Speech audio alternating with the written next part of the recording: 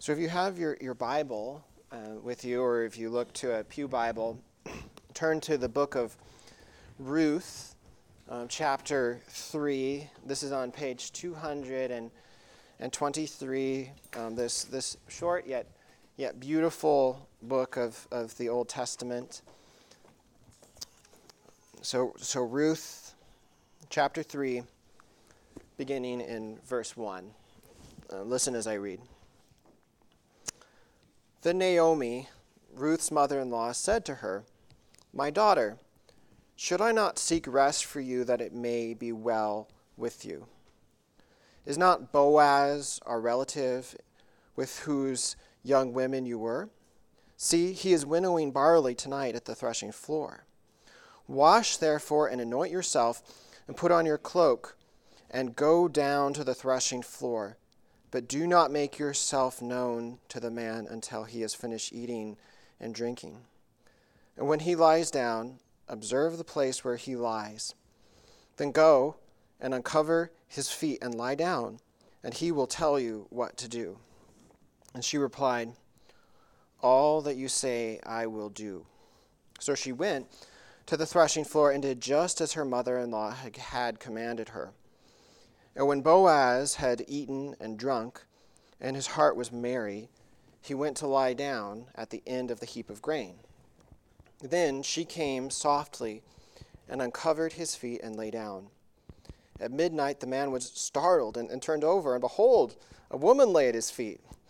He said, "Who are you?" And she said, "I am Ruth your servant. Spread your wings over your servant, for you are a redeemer." And he said, "May you be blessed by the Lord, by Yahweh, my daughter. You have made this last kindness greater than the first, in that you have not gone after young men, whether rich or poor or rich. And now, my daughter, do not fear, for I will do for you all that you ask. For all my fellow townsmen know that you are a worthy woman. Now it is true that I am a redeemer, yet there is a redeemer nearer than I. Remain tonight, and in the morning I will redeem you. Good. If I will redeem you, good. If he will redeem you, good. Let him do it. But if he's not willing to redeem you, then as the Lord lives, I will redeem you. Lie down until the morning." So she laid his feet until morning, but arose before one could recognize another. And he said, "Let it not be known that a woman came to the threshing floor." And he said, "Bring the garment you are wearing and hold it out." So she held it out, and he measured out 6 measures of barley and put it on her. Then she went into the city. And when she came to her mother-in-law, she said, "How did you fare, my daughter?" And then she told her all that the man had done for her, saying, "These 6 measures of barley he gave to me, for he said to me, you must not go back empty-handed to your mother-in-law." She replied, "Wait, my daughter, until you learn how the matter turns out, for the man will not rest, but will settle the matter today." This is the word of God. Let's pray. Dear Heavenly Father, we thank you for that you've given us your word. We thank you for these historical narratives of real people, and that we can learn lessons about how to live, about who you are through it, Lord. And so we pray that you would guide our study today. In Jesus' name, amen. So just a reminder of where we are in the book of Ruth, what's been happening. Back in chapter 1, it began with this man, Elimelech, and his family. They were well-to-do people in Bethlehem and in Judah. And then a terrible famine arose, and they didn't know what to do. And so they decided, hey, let's flee to a place where we think that there's food, to the land of Moab, to the east of Israel. And it was probably kind of a foolish decision. Moab was known as an enemy of Israel. They were known for immorality, for idolatry, but they went in anyway. And as they came to Moab, it went from bad to worse. Elimelech died. And then his sons made another foolish decision, married Moabite women, which the law of God says they shouldn't have done. And then they lived for 10 years, but even there they didn't have children for 10 years. And then their husbands die, and so leaving these two bereaved Moabite widows, leaving the widow Naomi. It seems completely hopeless at that time and place. But then we begin to see this glimmer of hope that God's still there, he's still active, he still cares. And so they hear that the Lord has brought bread back to Israel. And so they begin this slow, arduous journey to Israel. And it's Naomi, but then also her daughters-in-law, Ruth and Orpah. But being a caring mother-in-law, Naomi tries to convince them, go back to your homeland because you're going to have a better chance of being able to remarry and just have a happy, Moabite suburban life if you go back. You're not going to have that if you go with me to Israel. And Orpah, the one daughter-in-law, says, okay, I'll listen to you, goes back. But then it says that Ruth clung to Naomi. She held fast to her. And remarkably, at the end of chapter 1, she covenants herself, so there's the idea of a covenant, to Naomi. But not just to Naomi in life and death, but she says that Naomi's God will be her God, that Naomi's people will be her people. And so she really is professing faith in the God of Israel being brought into the covenant community. It's remarkable. And last week, Jonathan walked us, or Jonathan, I pointed that way. There you are. Jonathan walked us through chapter 2, which is really once these two women, basically homeless, arrive in Bethlehem. They're still in a really tough place because, essentially they're homeless. They don't have a good way to employ themselves, and if they were 21st century Americans, they probably would have either gone to the street corner and panhandle, put out a jar or something like that, or they would go to a homeless shelter or to a soup kitchen. But the equivalent of those things back in ancient Israel was going to a field and trying to pick up little bits of grain that had fallen behind the workers. Because, as they're gathering the wheat and the barley, they pick up these big bundles, and you probably know that. Pick up a big armful, and then things start falling, and you're carrying grain, and little bits would fall behind. And the Lord had very specifically said in his law that farmers shouldn't be greedy and send a second group of people behind to try to pick up all the little bits that fall. But he said, no, leave those for the sojourner, for the immigrant, for the poor, for the widow, for the orphan, to come and gather, which is really great provision for the weak and the powerless. And so that's what Ruth does. She goes out into the fields to glean behind the workers. Kind of a risky thing, because this is, remember, the period of the judges, bad time. And so she's putting herself in danger out with the rough and tumble men of the fields. But God's providence, she happens into the field of a man named Boaz. And we find out that Boaz is a great godly Israelite, that he cares for the weak, the marginalized, cares for this woman. He gives her grain. And he even tells his men, watch out for her, that no one assaults her while she's in the field, just showing great care and concern for a woman in the position of Ruth. But then also we get this little hint of hope for Ruth and Naomi that Boaz is not only a good, godly Israelite, but also he is actually related to Elimelech, to Naomi's deceased husband. And so you say, okay, so what? He's a relative. What does that mean?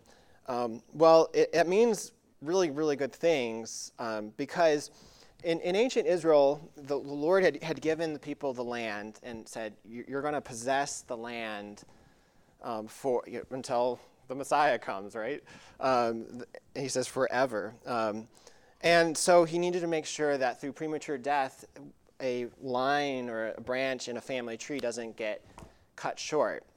And so to provide for that, the Lord had given the Israelites something called Levirate marriage. And listen to how actually this is explained in God's word in Deuteronomy chapter 25, verse 5. It says, "If brothers dwell together, and one of them dies and has no son, the wife of the dead man shall not be married outside the family to a stranger. Her husband's brother shall go into her and take her as his wife and perform the duty of a husband's brother to her. And the first son whom she bears shall succeed to the name of his dead brother, that his name may not be blotted out of Israel." So then you see the purpose, that the name won't be blotted out. And so it's strange to us, here in 21st century America, but it was actually a gracious thing that God had given them at that time, that culture. But he also had provided for kind of the exception. So if for some reason the brother couldn't marry the widow, or the brother-in-law rather, then it would go to the uncle. If not to the uncle, then to a cousin, and then to the next relative. So it would just kind of move down the line of relationship. So here is, going back to our passage, Boaz, he's a relative, he's a kinsman redeemer, and so they have this hope of redemption for the line of Elimelech, and he's godly, he's been caring for Ruth, and he even had commended Ruth and said, "Ruth, I think you are a very godly lady in the fact that you left everything to follow your mother-in-law." But after the time of harvest, which would have been probably April or May, it's going to be a couple months that they've known each other, Ruth and Boaz, and he hasn't taken any steps to pursue this role of redeeming Ruth. And so I can almost think of a girl in college or something who says, I know that the guy, he's a nice guy, I think he likes me, but why hasn't he asked me out yet? And it's sort of probably that feeling that Ruth had of, okay, is he going to do anything? Why is he waiting? And so because of that, Naomi in our passage begins to say, okay, I'll take the matters into my hands. It's sort of the fiddler on the roof, matchmaker, make me a match kind of moment. And so she begins to lay out this plan. Look at verse 1. Then Naomi said to her daughter-in-law, "My daughter, should I not seek rest for you that it may be well with you?" And so notice she is here identifying this felt need for Ruth. She's saying, you need rest. You need it to go well with you, because they were probably surviving gleaning in the fields, but that's still more like the equivalent of working at McDonald's today, where you're not going to starve, but maybe if you're trying to support your family, it's not a sustainable thing. It takes lots and lots of long hours of work, so they need rest. And I think that we are people as well today who can identify with that need of rest. And it's not in the same way that Ruth and Naomi did, probably, but I think that your average suburban 21st century American has this deep existential need for rest. And that so often we're tired, we're tired of the rat race, or we're tired of the same routines, or we're tired of making the same mistakes over and over again, or we're tired of having the same fight with our family again and again, or we're tired of the brokenness that we see in our lives or in the world, or we're tired of the pain that we feel in our body or our heart or our soul, and we look for rest, and we look and look and look, and so often rest is hard to find. That we look for it in entertainment or drugs or alcohol or yoga or self-help, all these places, and where's the rest? We still feel like we need it. But here in our text, Naomi shows Ruth where she should go to seek rest. Look at verse 2. "Is not Boaz our relative, with whose young women you were? See, he is winnowing barley tonight at the threshing floor. Wash therefore and anoint yourself, and put on your cloak, and go down to the threshing floor. But do not make yourself known to the man until he has finished eating and drinking. But when he lies down, observe the place where he lies. Then go and uncover his feet and lie down and he will tell you what to do. And so you could almost think of this as kind of the CIA operation of Naomi. This is Operation Find Rest for Ruth. And all of it is based on this key piece of intelligence that she has going into this situation, which is partly just her cultural understanding of the barley harvest, and also knowing that Boaz is going to be threshing barley at the threshing floor that particular night. And really, you say, well, what does that mean? Well, in ancient Israel, I mean, as they harvested the grain, the wheat, and the barley, they would need to separate the grain from the husk. And so the way that they did that is they would go to create what was called a threshing floor. And so it'd be usually on a hilltop because of wind that would come, it could blow away the chaff, and they would clear out a big circular space, remove all the rocks, the dirt. They would make it flat. And it was circular, so a donkey could go in circles around it, or pull some kind of rock or sledge behind that could grind it and separate the husk from the wheat. And they would put stones around it, and once it was separated, they throw it in the air, and the wind would blow away the chaff. But as part of that as well, those places were often targets for bandits and for people to come and steal grain, or even for animals. I mean, I know that my great aunt in North Carolina, who was kind of she would have been a hillbilly. She wouldn't mind me saying that if she were still living. But she would go out and sleep in the corn patch to keep away the raccoons at night. And it was real commitment to that with the shotgun. And that's kind of the equivalent of what people would do on the threshing floor. They would want to protect the labors of their work.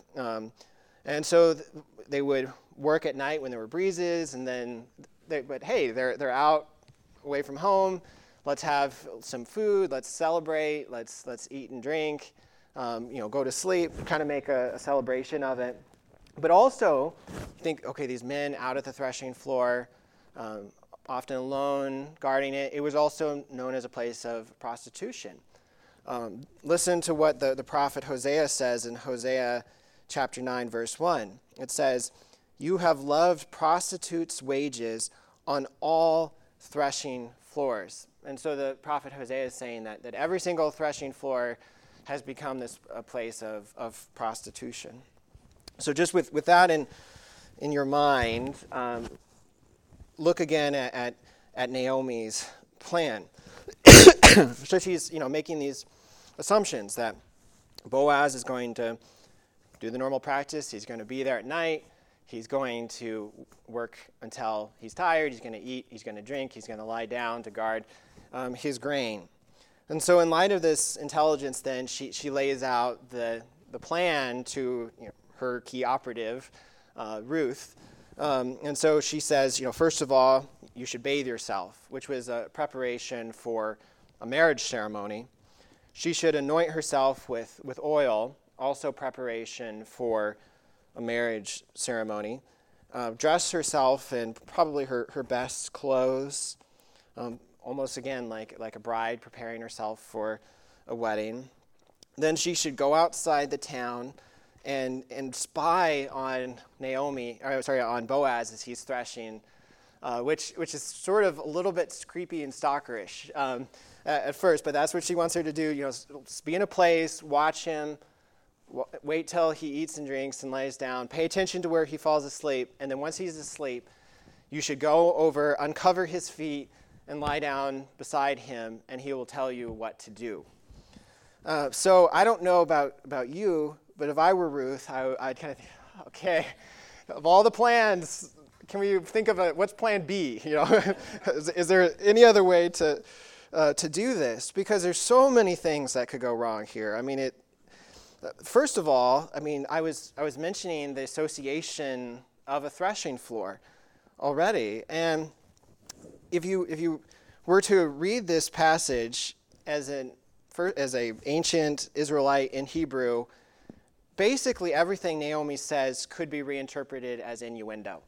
Like it's just true. Like so many of the words are even in Hebrew are open to multiple interpretations, and so it's difficult at first to know, okay, is he sending her down, is Naomi sending Ruth as, a bride to propose marriage, or is it this kind of seduction plan, more emulating a prostitute going to the threshing floor? Now, I sincerely believe that Naomi had good intentions in what she's doing. I don't think that that's what she intends at all. Like, she has definitely shown herself to be a godly lady, and this is a bold plan. But yet there's risk of being misunderstood in what she's doing. And of course, that raises the risk. Another thing that could go wrong is they have good intentions with what they're doing. They're going to propose marriage, but then Boaz could totally misunderstand and interpret her as coming as a seductress, in a sense, trying to manipulate him in some way. He could reject her, maybe even then begin to spread lies in Israel, saying, we thought she's a Moabite, she seemed good, but watch out for that Ruth. I mean, if it goes wrong, it could completely destroy her possibilities. But then also, they're assuming that Boaz is an upstanding, godly person, and that if a young woman suddenly appears at his feet in the middle of the night, anointed for marriage, that he's going to act honorably. And they have good reason to think that. But in the age of Me Too, in the age where so many leaders who seem godly and upstanding or moral are exposed, and lists could go on and on of people who have, turns out, who've taken advantage of their role. And it's leaders in arts and politics and religion, all across the board in different areas of culture. And so often the ingredients are an older man in a position of authority, a vulnerable woman, and a moment of opportunity. And so essentially what we have here is this potential of like this perfect Me Too or the terrible Me Too moment. And who would believe Ruth? I mean, Boaz is the one who's the upstanding person in this situation. So, I mean, just to get ourselves into the risk that they're taking, what's really at stake here. But we see in verse 5 that Ruth, she's not afraid. She takes her mother-in-law's advice. She says, "All that you say, I will do." And I think that we can actually learn something as well from this boldness of Ruth, that she may seem foolish, but she's not. I mean, she has good reason to trust Naomi and her character after having known her for 10 years. She has reason to trust the character of Boaz from everything that she has seen in the fields and the care and the protection that he has already given. And so really what she's having to do is step out in faith, trusting the Lord, but also knowing that she can't control every possible outcome, every variable in a situation, but she has to trust the Lord to be active in this situation. And I think that sometimes we have to do that as well, where we have to take some sort of bold action where we can't necessarily predict every single outcome that could come from it, but being wise before the Lord, trusting him for what he's going to do and he's going to bring out of it. I mean, just as an example, sometimes we are called to care for somebody when there's a degree of risk in it. And people might say, well, that's foolish, or you could be taken advantage of in some way, which is probably true.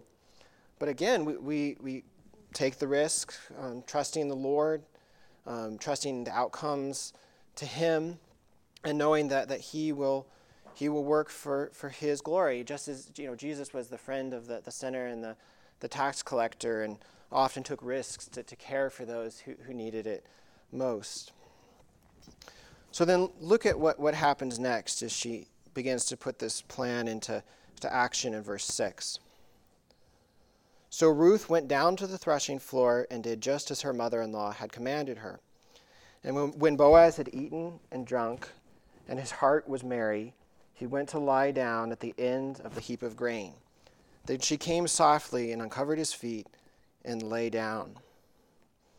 And so everything is working perfectly, it seems like, that Naomi has been right each step of the way. So she's made it, spied on him.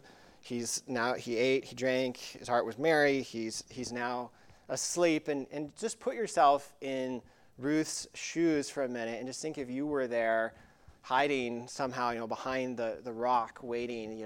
The firelight has died away. The light is off. Maybe there's the moon, maybe stars, or maybe it's very dark, probably cold and the dry air.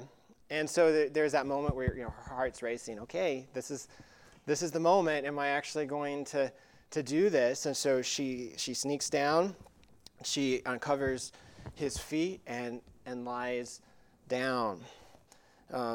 And she doesn't know what's going to happen. Is she going to lie there for 45 minutes? Is she going to lie there for a couple hours? She's not going to sleep probably herself. Is she going to be there till daybreak? How is Boaz going to react? So look at verse 8. At midnight, the man was startled and turned over, and behold, a woman lay at his feet. And again, like now switching gears and putting yourself in the shoes of Boaz. Here, he's asleep. Actually, last night when I was sleeping, the covers got off of my feet, and I was like, I'm trying to get the sheets down over my feet, and I thought, oh, this is great. It's preparing for preaching tomorrow. But in that moment where you're trying to put the covers back over your feet because they're cold, and then all of a sudden you smell something like, wait, is that woman's perfume? Is that scented oil? And then you see a figure, and I guess he somehow infers that it's a woman just lying there beside you. It's kind of like a scary movie. And so it says he's startled, and we don't know exactly what his tone was, but he's probably jumping back. Whoa, wait a second, who is this here? Trying to disoriented, trying to put the pieces together. Because it's dark, he doesn't recognize her. And so he says, who are you? In verse 9. And probably assuming, young woman coming to the threshing floor, probably know what this is, have to figure out what's happening. And this is the moment then that Ruth breaks the script from her mother-in-law. And so I think if Naomi were there, she'd probably be like, what are you doing? Because what she does is this bold response. She says, I am Ruth, your servant. Spread your wings over your servant, for you are a redeemer. So she introduces herself and just puts this request out there. Spread your wings over your servant. And this is super wise of her, the way that she is wording this, because she's actually taking something that Boaz himself had said when they met. Back in chapter 2, look back at chapter 2, verse 12. Boaz says to her, the Lord repay you for what you have done, and a full reward be given to you by the Lord, the God of Israel. And then listen, under whose wings you have come to take refuge. And so Boaz had basically said, you're here because you've come to take refuge under the wings of Yahweh, under the Lord. And so what Ruth is doing here brilliantly is saying, you remember how you said that I came to take refuge under the wings of Yahweh and the God of Israel. And that's true. That is why I've come here. But now, Boaz, you represent God to me. You represent God's steadfast love and his faithfulness, and you put your wings over me, and you protect and bring me close, which is also this proposal of marriage, like this image of put your wings over me is a way of speaking about marriage. And then she gives the reason for the marriage proposal. She says, for you are a redeemer. She's saying this isn't arbitrary. It's not, I know who you are, that this is your duty before the Lord, that you are a redeemer, that you are somebody who can restore the house of Elimelech, who can restore the house of my deceased husband, Machlon. And so spread your wings over your servant. Marry me. And so, again, in Ruth's shoes, the tension's there. I don't know how long of a pause there was between that question and Boaz's answer. But I imagine there was probably a little bit of silence in between. And then look at how he responds in verse 10. May you be blessed by the Lord, my daughter. You have made this last kindness greater than the first, in that you have not gone after younger men, whether poor or rich. And if you've been here the past few weeks, and if this were a class, not a sermon, then it would be extra credit for the person who can guess the word behind the kindness when he says this kindness is greater. And it's the word hesed, this word that comes up over and over again in the book of Ruth. This is the theme word of the book. It's this covenant faithfulness, steadfast love. And so Boaz is saying that you have showed a first kindness, and that first kindness was to Naomi and faithfulness of leaving your people to go with her. And that this second kindness you've shown to me, and that you've not gone after the younger men of the town, whether they are rich or poor. And so what this implies is that Boaz was probably maybe not the most attractive person according to the world's standards, probably somebody who's a little bit older. And so he's saying that, Ruth, if you were out for yourself, if you just wanted what was best for number one, that you could have gone perhaps and found a younger husband, somebody who's a better catch for you, but you've shown this incredible sacrificial service and love that rather than just caring about what's the best marriage I can have, you're actually willing to marry somebody for the sake of your deceased father-in-law's house, and that his line might continue in Israel, and that God's covenant faithfulness to his people would continue, and that they would possess the land, and that no one would be blotted out of the tribe of Israel. And so he's impressed that she's willing to do this. And so look at what else he says in verse 11. And now, my daughter, do not fear. I will do for you all that you ask. For all my fellow townsmen know that you are a worthy woman. And so he's saying, don't worry. I'm going to take action here for your sake. I'm going to make sure that you're cared for. And the reason he says for that is based on Ruth's character. He says that all the people of the town know that already that you're not your typical Moabite, but you're actually somebody who's shown this deep commitment to the God of Israel and faithfulness and love.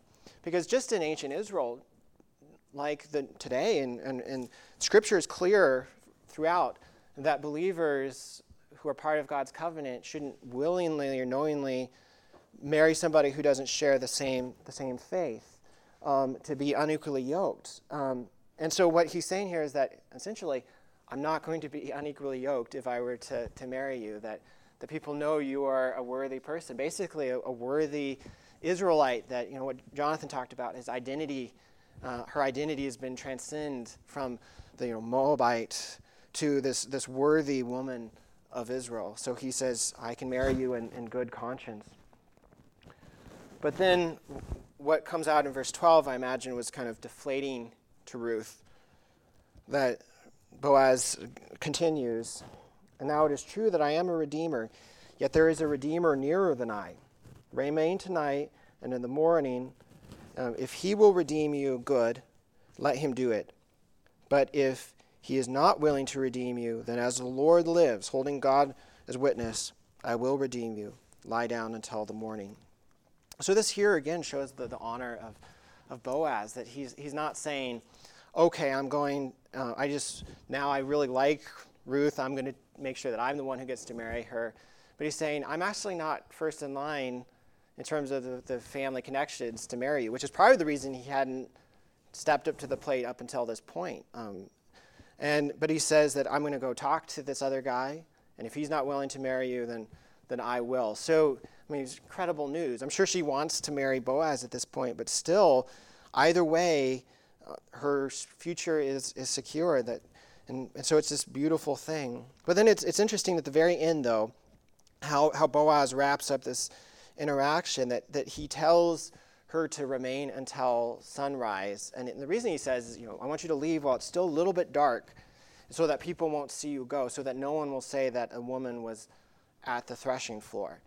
And so he's taking steps to guard against false accusations, against appearance of evil. And I think that there's actually a lesson for us in that, where he's willing to do what's right in the moment to care for Ruth, but then he's not living in the fear of what other people in the town think, or he wouldn't marry a Moabite woman probably to begin with, but yet he's still being wise and considering we don't want to present the wrong thing here. We don't want people to gossip and lie and misunderstand what has happened here at the threshing floor. So let's take care and be wise. And I think that's good for us as well to think about, like to be careful in the way we present ourselves, not out of fear, but out of wisdom. So he sends Naomi back then. He gets her the robe and fills it with grain. It's probably about 80 pounds, so she's strong. She's a really strong lady. And she carries it back as kind of an engagement ring, reports everything to Naomi, and they're excited, and they say, he's not going to wait long. He's going to take care of it tomorrow, and we'll look at that when we get there next week.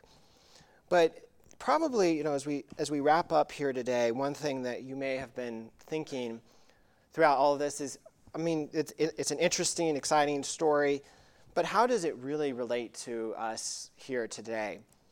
And there can be a way of reading the Old Testament and this is sort of the Sunday school way of reading the Old Testament, where pretty much only thing you get from the Old Testament are moral lessons. Here's what people did.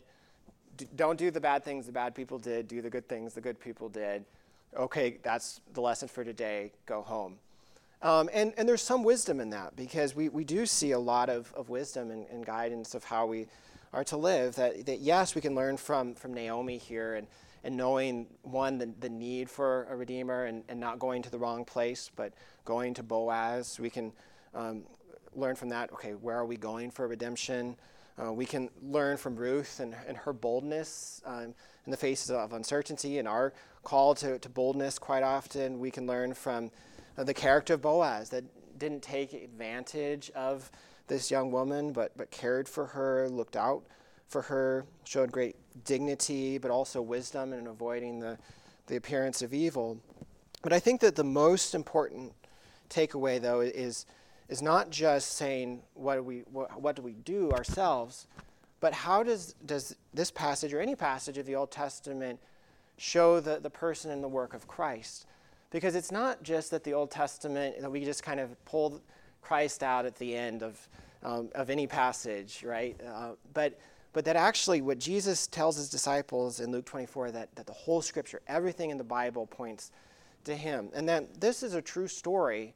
And so when they're doing this, they're not thinking, we're going to point forward to the Messiah to come through our actions. But that's what we see. We see these pictures of redemption and of restoration that point us invariably forward to the ultimate redemption that comes in Christ. And look at verse 9 of what Ruth says. She says, I am Ruth, your servant.